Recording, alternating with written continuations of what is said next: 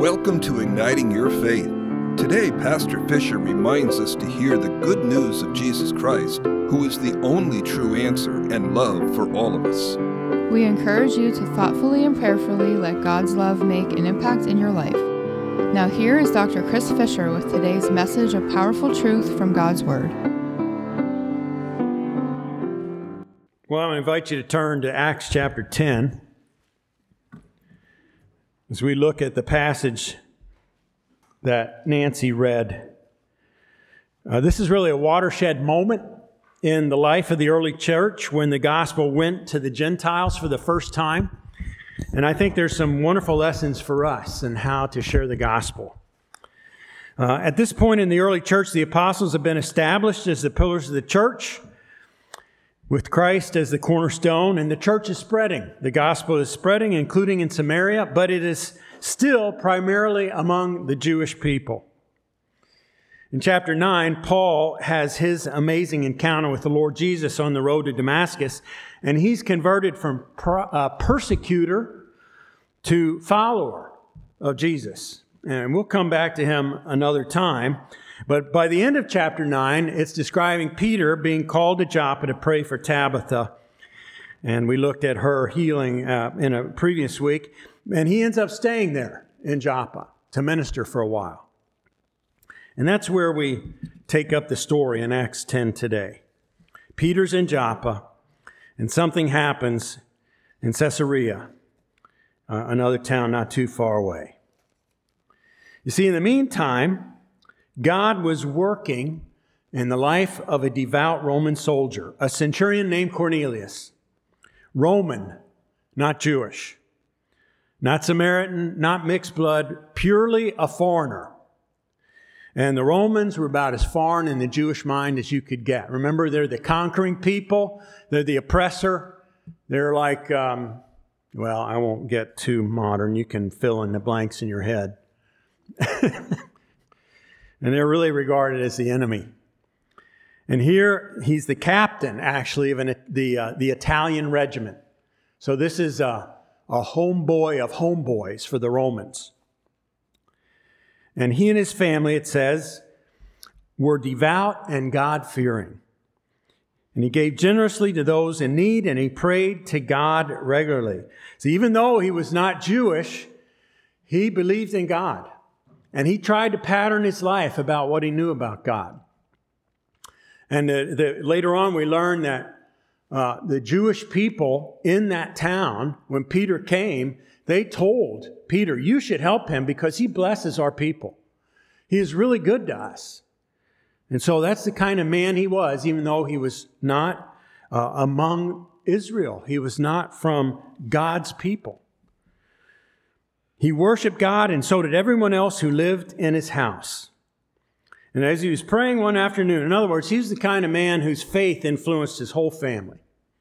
And not just his family, the servants in the house. And from that list, at least one of the soldiers in his command. And as he was praying one afternoon, about 3, Cornelius had a vision. So he was faithful in his prayers. They weren't through the name of Jesus yet. You know, they were like Jews in the Old Covenant, praying to God, hoping God would hear, wondering about the state of sin. How's God dealing with that? Is he listening? Am I estranged? But he's real, and I know he is, and I'm looking for him. I'm seeking him. And he was praying that afternoon when he had a vision. And he saw an angel from God who came and called him by name. And Cornelius was shocked. You can imagine it. Put yourself in his shoes. Who are you? I'm a bit overwhelmed here. What is it, Lord? He calls him Lord. To him, it looks like a divine being. He doesn't really know all the ins and outs of angels and God's visits. And the angel answered him, your prayers and gifts to the poor have come up as a memorial offering before God. Now send men to Joppa to bring back a man named Simon who's called Peter. He is staying with Simon the tanner, whose house is by the sea. And then the angel left. And after he left, Cornelius called in 2 of his servants along with God-fearing soldiers. That God-fearing soldier I mentioned. And after explaining everything to them, he sent them off to Joppa to find Peter. Now, Joppa is about 40 miles from Caesarea. It's an overnight journey to get there. And so they stopped somewhere along the way. And the next morning, they resumed their journey. And that next day, God, in the meantime, was also working on Peter. The next day, Peter was praying up on the roof of Simon the tanner's house where he'd been staying since coming to Joppa. Lunch was being prepared, and Peter became very hungry while he was praying. Maybe the smell was coming up, and who knows what they were making. And then he fell asleep in that state of hunger and prayer. And by the way, if you're praying sometimes, including that hour when some of you come in here, and you pray for an hour and you're not necessarily sure what to say for the whole hour, if you fall asleep, it's okay. I speak from experience. But here's the neat thing. God, in the midst of that sleep, uses that moment because it's while he's asleep that he has this vision. A sheet is lowered in his vision while he's sleeping. A sheet from heaven with all kinds of animals, snakes, and birds in it, both clean and unclean. And a voice said, "Peter, get up, kill these and eat them." Now, as you may know, Jews are only allowed to eat clean animals.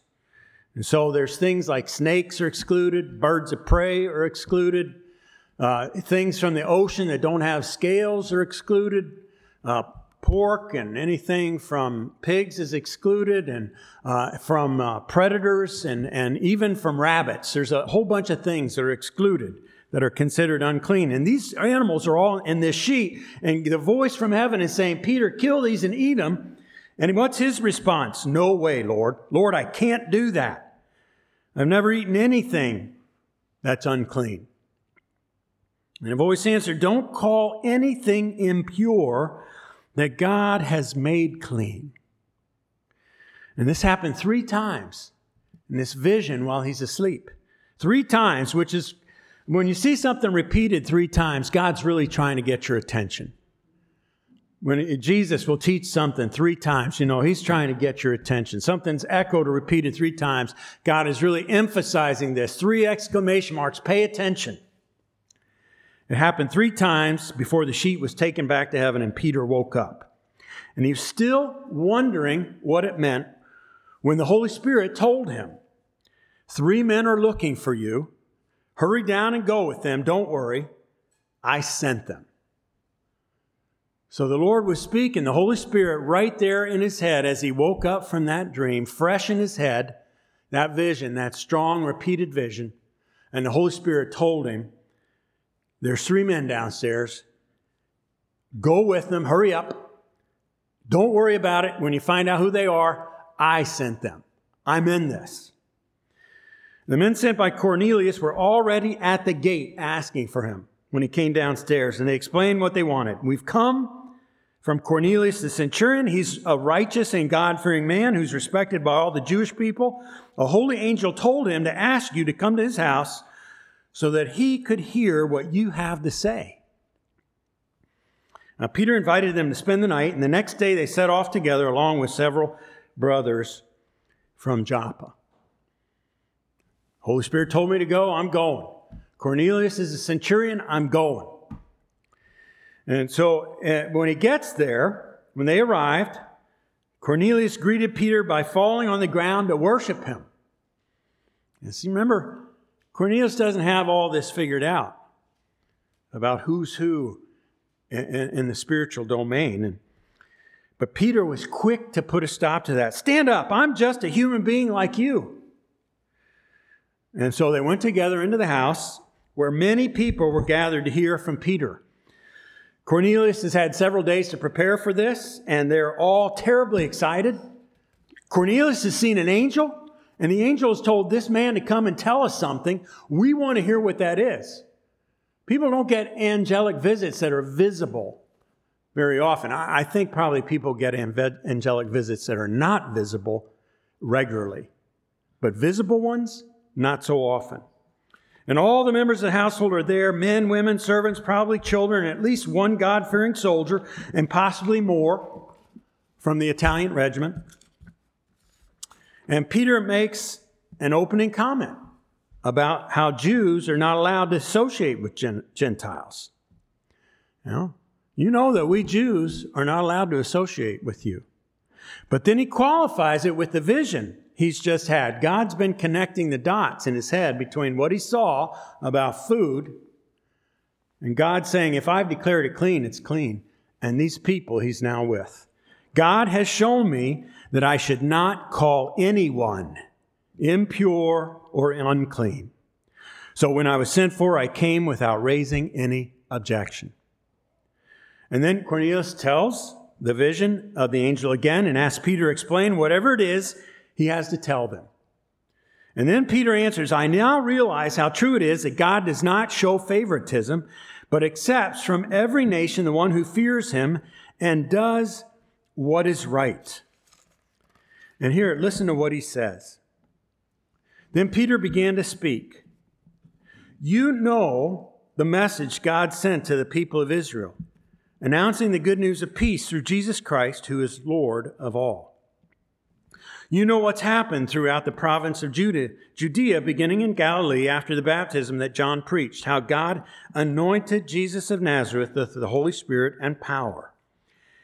In other words, they know about Jesus. See, he was such a famous rabbi, and the things that happened to him were so spectacular that he did, and then his startling crucifixion, horrifying and astonishing, and then all the account of his being raised from the dead. This would have reached all through Judea in that region.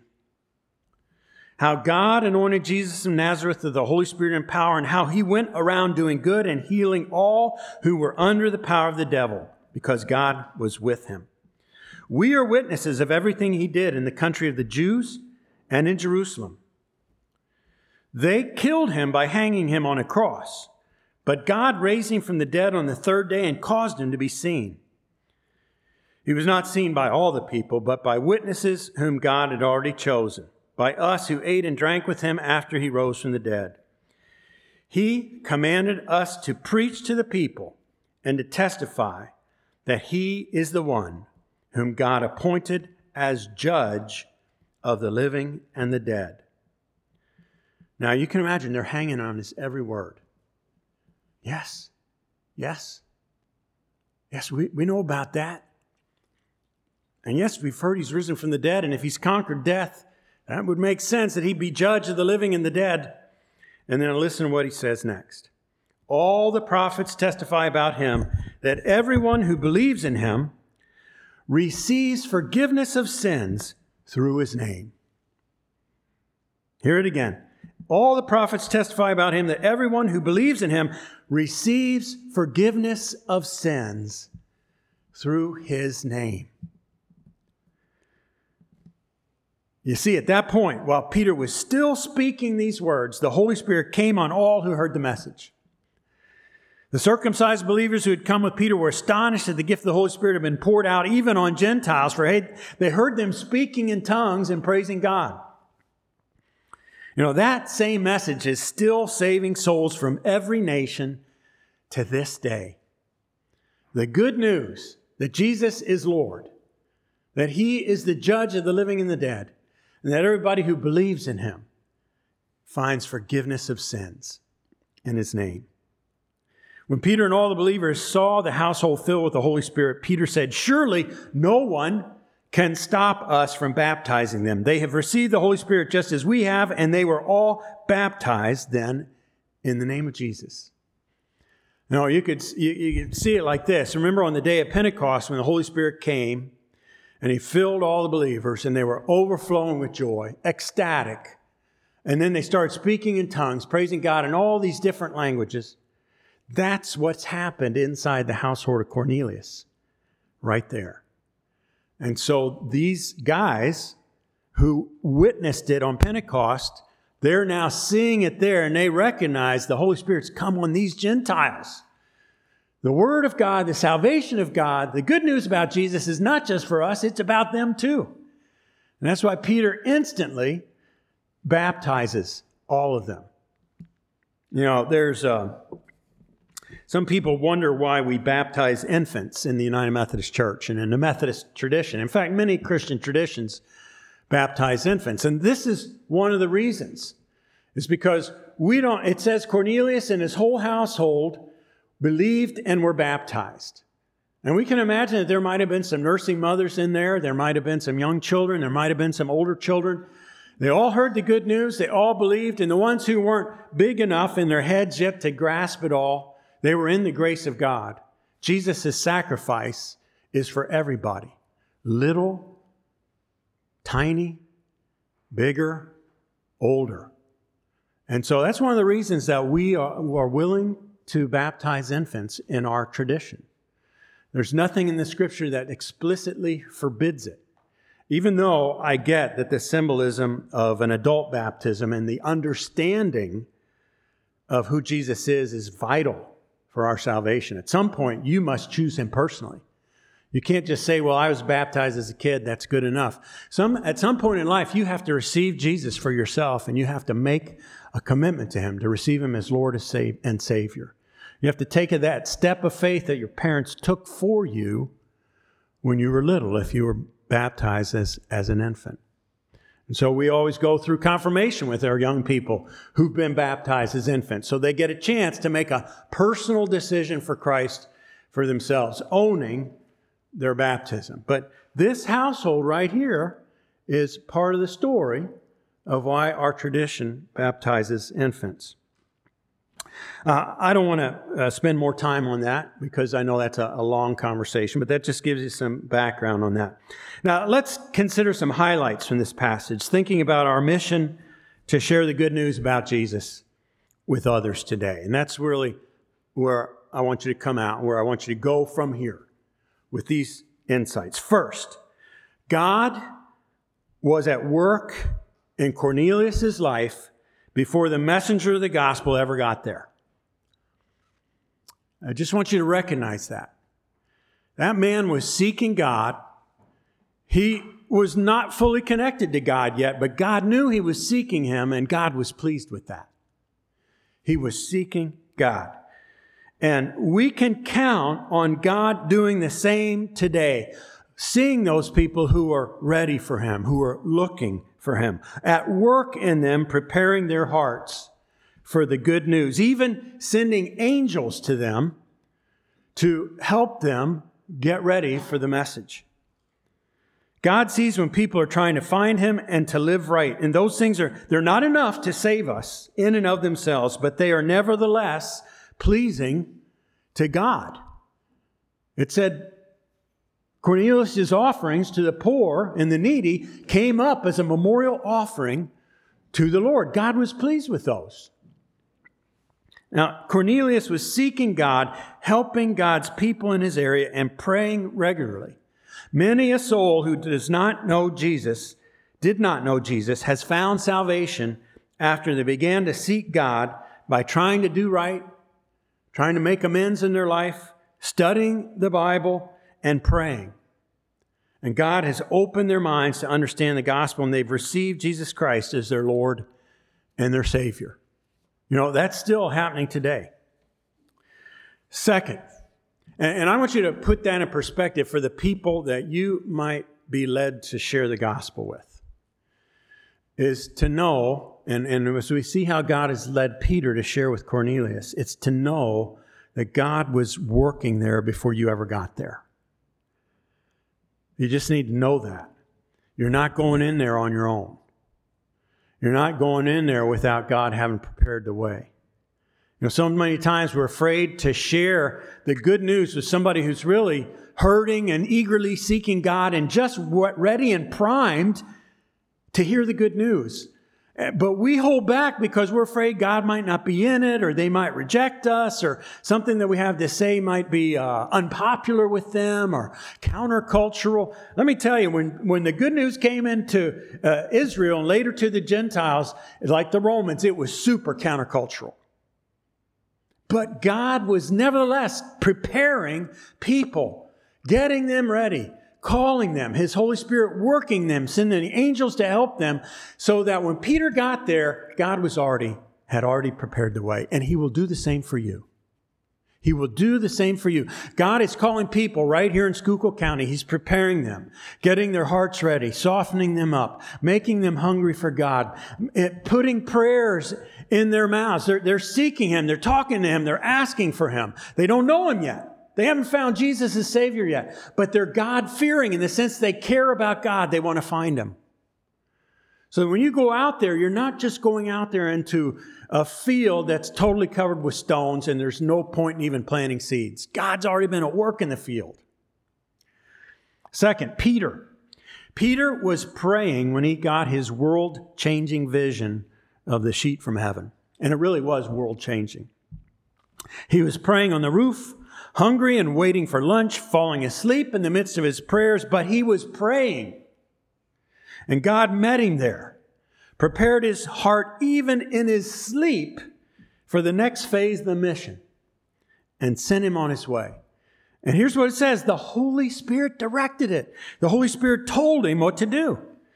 The Spirit said, Simon, 3 men. Listen to verse 19 and 20 again.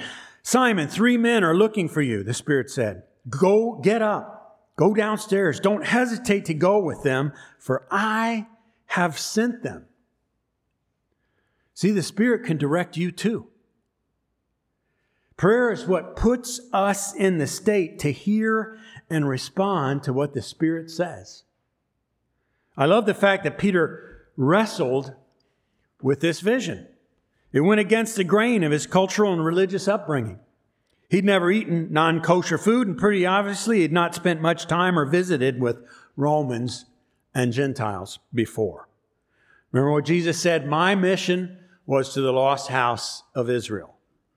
And so he prepared his apostles in that venue, that environment, but not with the end goal of staying there. That's why at the end of Matthew, it's recorded when he gave the Great Commission, go into all the world, preach the gospel to all nations, teaching them to do everything I've commanded you, and I'll be with you. Baptizing them in the name of the Father, Son, and Holy Spirit. I'll be with you to the end of the age. So it was always his intention that the gospel go to the whole world. But while he did his mission, he focused inside Israel. And so the apostles were not used to this.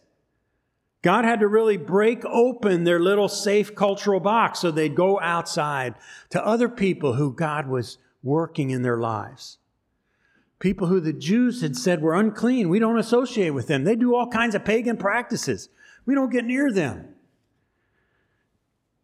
And that whole thing out of Peter's normal experience, but God preparing him with the vision. Don't call unclean. What I've said is clean. Third, the heart of the gospel is, always will be, has and remains the saving power of Jesus Christ. He's the one whom God appointed as judge of the living and the dead. He's the one through whom forgiveness of sins comes. There's no other name under heaven that we can be saved by. It was after Cornelius and his household heard those words that the Holy Spirit came on them.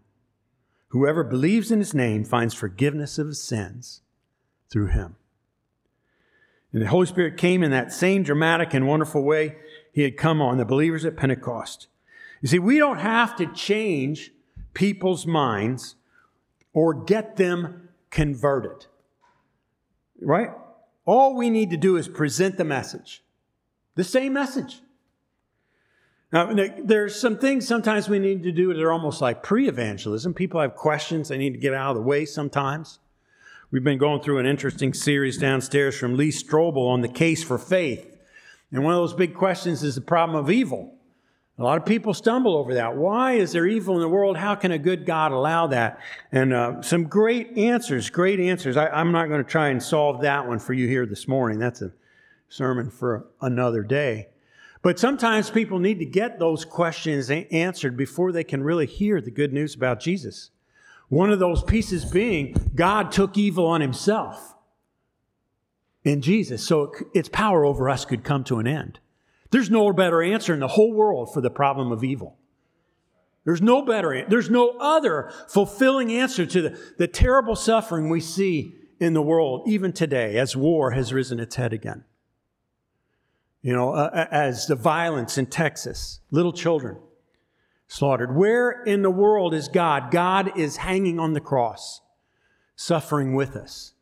He was willing to die, God himself to die, to put an end to the power of Satan over human beings. Because believe me, it was not the Holy Spirit that drove that young man to do what he did in that classroom in Texas. That was the devil and all his works as a murderer, liar, and destroyer, doing what he could and can to ruin us. And what does it say about Jesus? That he came around setting free all who are under the power, healing them. All who are under the power of the devil. And finally, taking the devil's worst on himself on the cross so that we could really be healed forever and live forever. See, we don't have to. All we got to do is present that message. God does the preparing, the convicting, the converting. Peter offered the news. He didn't say, well, okay, here's what you have to do. He just said the news and they believed. And as soon as they believed and heard the fullness of the gospel, that's when the Holy Spirit came upon them and filled them. My sins are forgiven. You can bet that Cornelius had a whole list of sins in his head that the devil was throwing at him. You did this. Well, you broke this piece of the law that the Jews talk about. You know that was wrong. You did this, this, and this. And he knew that even though he wanted to find God and he believed in God and he wanted God's blessing, that he had a mess in his heart. Anybody who takes a true reckoning of their heart discovers, you know what? I got problems in my heart. There are things in me that are not according to the will of God. And when I look at myself, I know it. It's when he heard that wonderful news, whoever believes in Jesus is forgiven, that the Holy Spirit fell on them. The whole house. That they all became united to God, the sins taken out of the way, restored to the presence of God, filled with his presence. Empowered to live for God from then on. A root and now in the Gentiles of a whole new part of the body of Christ. God does the preparing, the convicting, and the converting. Of course, we have our place in it. We have to choose to respond, to receive, to accept, to surrender. The fourth thing I want you to notice, and last point, God orchestrated this episode because he was preparing the young church to take the gospel to all the nations. The good news about Jesus Christ is for the whole world. In fact, this expansion of God's grace was out of the normative experience of those first Jewish believers. Chapter 11 describes what happened when Peter reported back to the Jewish church in Jerusalem. When they heard that Peter had been visiting with Gentiles, they were very concerned. What? You were over there with them? Yeah. Who's the them in today's culture, in your life, or in your family's life, or in your oh, this is my safe group? Who's the them? But when they heard the whole story, how God prepared Peter, helped him overcome a major block in his own heart to that kind of sharing and understanding that God can make anybody clean. And if God declares them clean, who are you to declare them unclean? And how the Holy Spirit fell on them the same way he had on all this Jerusalem church, the Holy Spirit. Then they praised God and they said, so then, even to the Gentiles, God has granted repentance that leads to life. Within a short time, the believers scattered because of the persecution after Stephen. They began to take the gospel to the Gentiles. It says, beginning in Antioch, and the Gentiles received it with great joy. And Barnabas and Paul became teachers in Antioch, and the church there helped prepare them for their gospel mission to the Gentiles later. So in conclusion here this morning, God is still orchestrating the salvation of unreached people. And he wants to do it with you and me right here in our own backyard or wherever it is you live. Maybe you live in Las Vegas.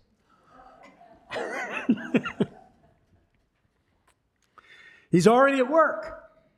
preparing people for himself, for the good news about Jesus. You don't have to be afraid. In fact, we need to kick fear out and pray for boldness and courage to share it, and discernment. He asks us to pray so we're ready, so we get our directions from the Holy Spirit, so we know who he wants us to go to and what to say to them. Believe me, for Peter to go to that Roman centurion was overcoming all kinds of cultural and personal fears and blocks. And the Holy Spirit said, don't be afraid to go with them. I sent them to you. The same Holy Spirit is with us, brothers and sisters. The acts of the early church are not supposed to stop at the end of chapter 28. They continue through us. The Holy Spirit will do his part, confirming the good news in the hearts of those who receive him. And he asks us to do our part, to pray, to get ready, to ask, Lord, who do you want me to go to? Who are you preparing? And then send me and give me the word to say. You know, Peter's message to them that day wasn't that long. It was like 3 paragraphs. You know the gospel well enough to share 3 paragraphs with somebody. God was already working there. So I just want to praise God for this story and lay it before us as our call, our challenge, also our help to understand how God is still preparing hearts today, preparing them to receive him, preparing them to go for him, preparing to spread the love of Jesus among new people.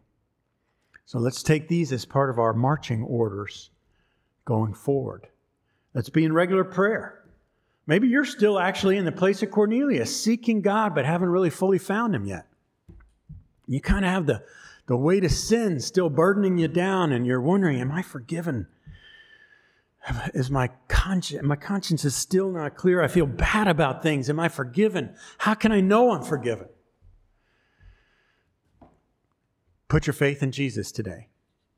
Surrender to him. Receive him. Everybody who believes in him receives forgiveness of sins.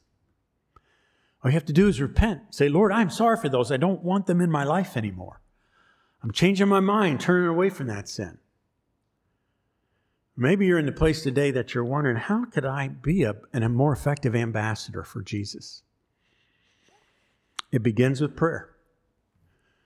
Prayer is our daily personal conversation with God. It's in our relationship with him that God fills us afresh with the Holy Spirit and speaks to us and gives us our directions and directs us on where to go next and who to speak to and even what to say. So let's live into that relationship with God, spending time with him daily, even falling asleep with him. And let's see what he does. Amen? Thank you for listening to Igniting Your Faith. Let God's Word empower your life with new growth that encourages everyone you meet. Igniting Your Faith is copyrighted and published by Dr. Chris Fisher and First Church, Schuylkill Haven, Pennsylvania. Special piano music played by Cindy McClelland. You can find more information about Dr. Chris Fisher, this podcast, and the church at our website, havenfirstumc.org. We hope you will join us again next week and let God ignite your faith.